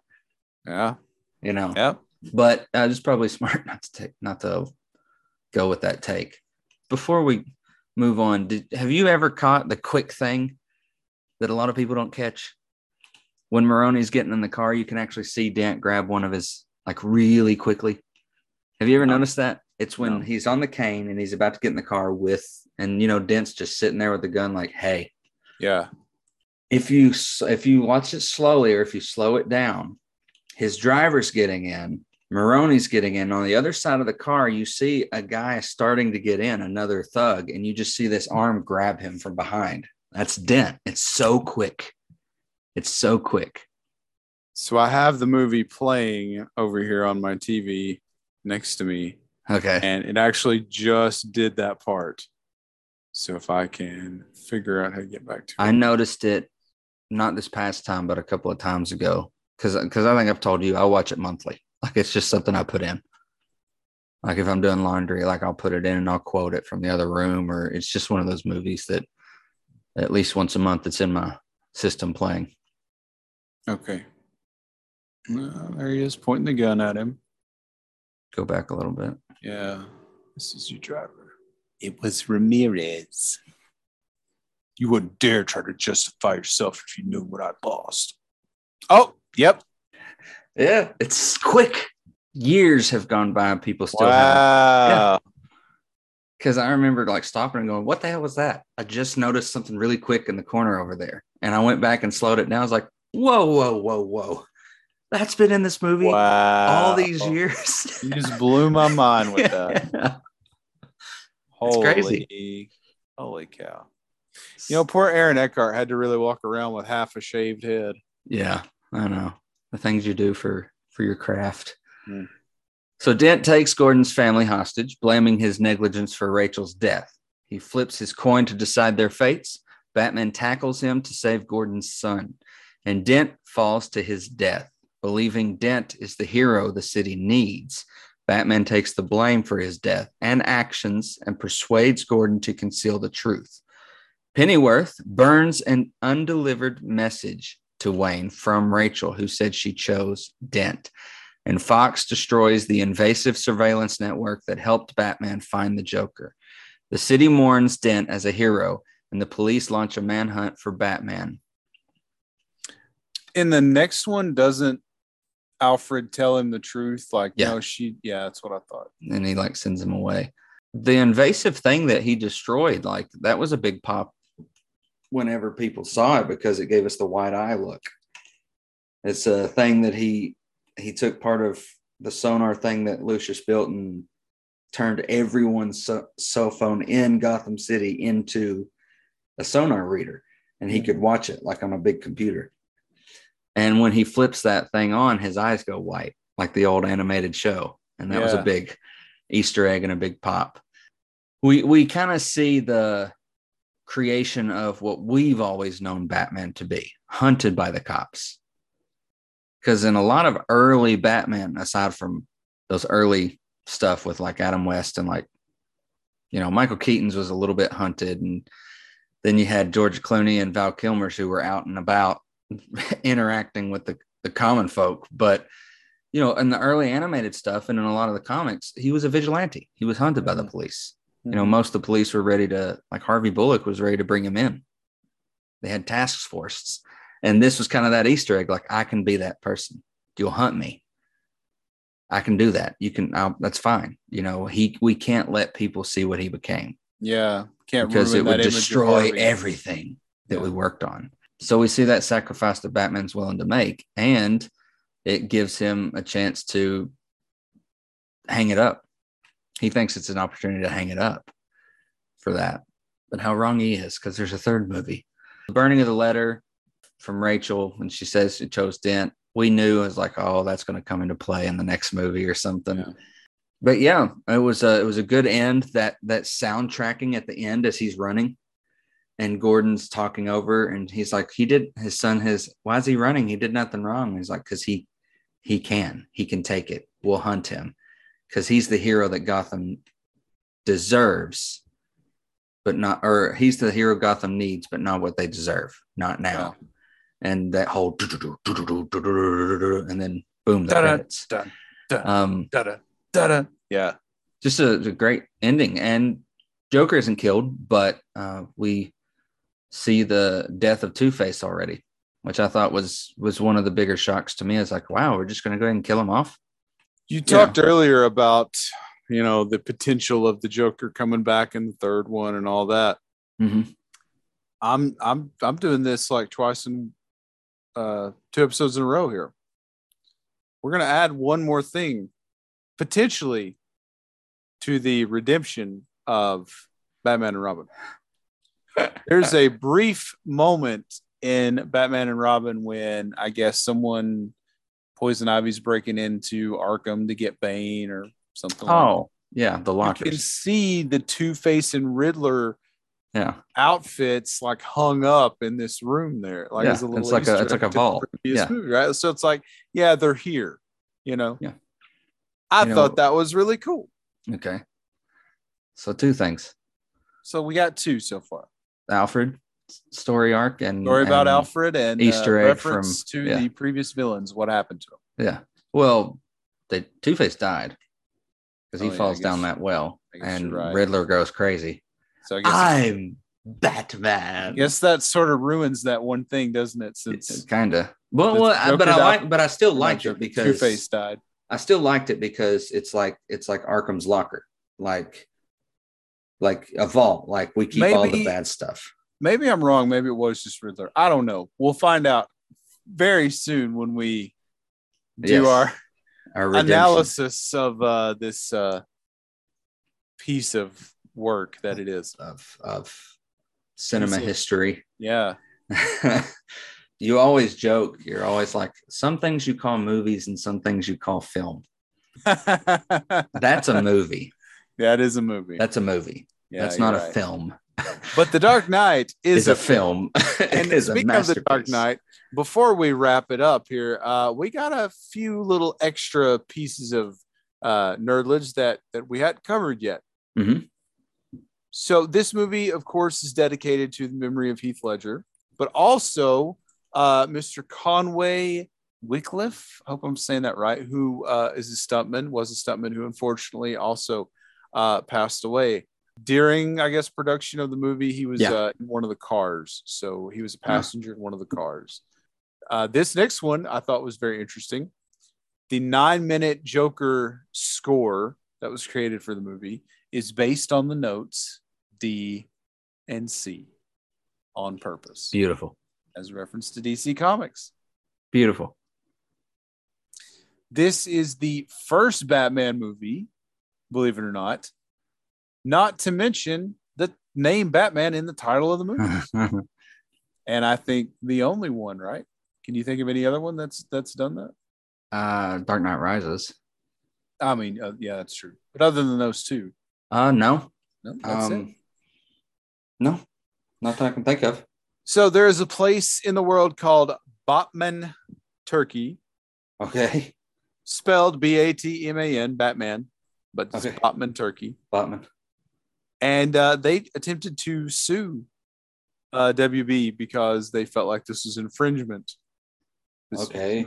Because it's Batman and they are in Batman, Turkey.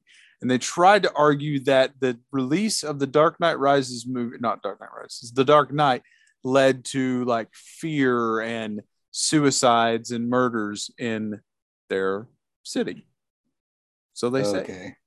Well, needless to say, this case was thrown out. Yeah. I would say so. The Dark Knight was banned in China, but became one of the most bootlegged films in the history of the country.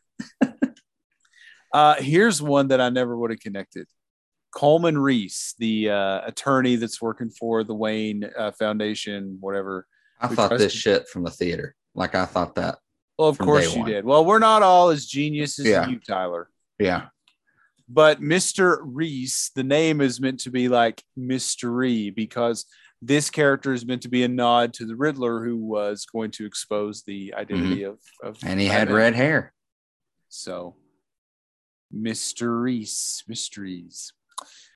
Mr. Patrick Leahy, I hope I'm pronouncing that correctly.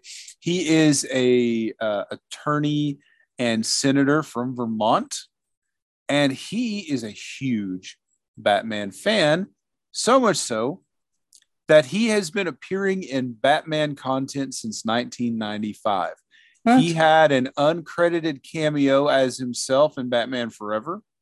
He did a voice of a governor in an episode of Batman the Animated Series, an episode called Showdown. He played himself again in Batman and Robin. And then in The Dark Knight Rises, he plays a board member for Wayne Enterprises. He's the one at the party that Joker says, "You remind me of my father." Oh, we're not afraid of scum like you. Yes. And then he also made an appearance in Batman versus Superman: Dawn of Justice as Senator Purrington. Oh, okay. So he's on the panel with. So he dies in the explosion. So I guess he is sort of neck and neck with David Dastmalchian as appearances in DC content. And the last little thing I got here is this is the first Batman movie in which the bad guys successfully kill people with bombs. That's true. Yeah. Because usually they cut the wire before it happens, always at one. The first one to really take that dark tone. So. Yeah. Well, I got a couple of some nerdledge that I found in my digging. All right.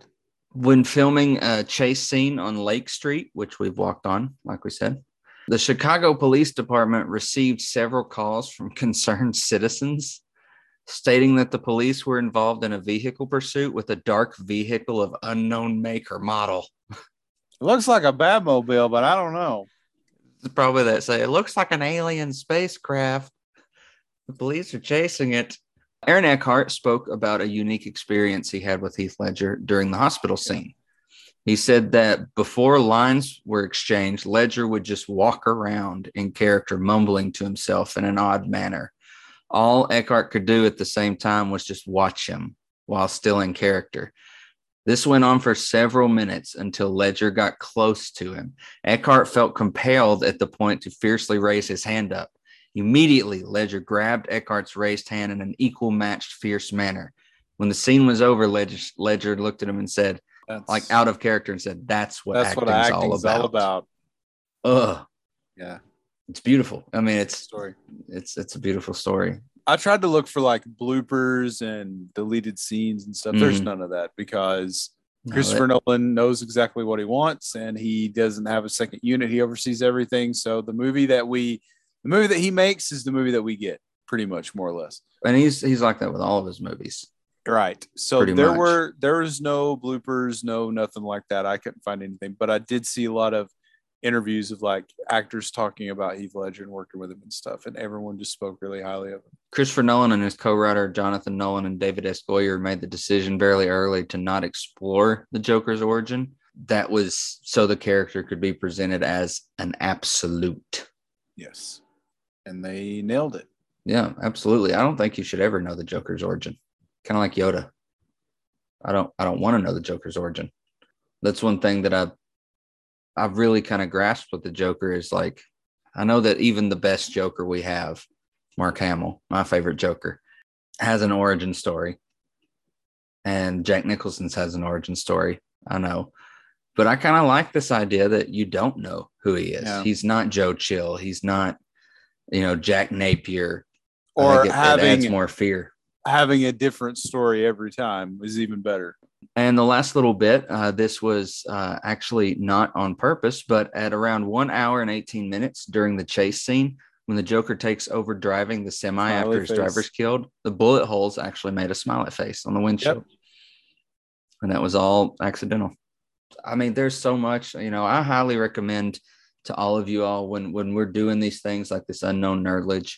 A lot of it comes from, IMDb. There's an entire, every movie possible, there's an entire trivia section at the bottom. And that's what it is. They call it trivia. We call it unknown nerdledge. Go and look it up on some of these movies. You find out fascinating stuff that way. And you never know. And the reason that I kind of digest that kind of stuff is you never know when a trivia question is going to come up at, trivia night at Calhoun's or something like that. Like who got screen tested for Batman before Christian Bale?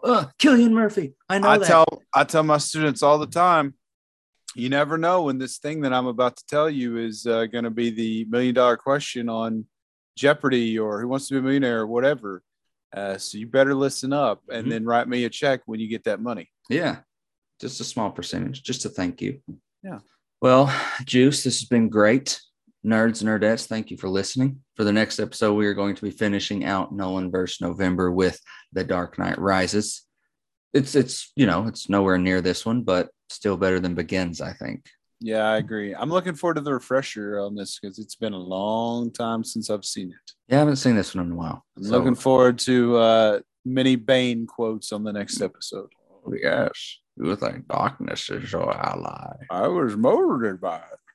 Like an old wizard. You've come here to save the prince from the dragon? You sound like Bill Cosby now. Don't you know?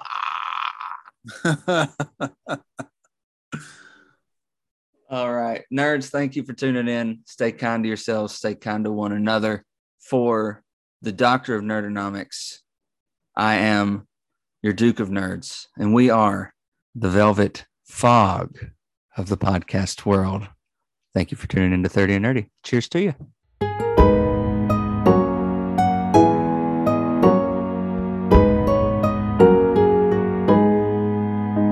There once were two dudes who met back in college. Nobody loved pop culture more. So they started a podcast to talk all about it, and 30 and Nerdy was born. Oh, 30 and Nerdy was born. You might hear them chat about shows like The Witcher or movies like Lord of the Rings.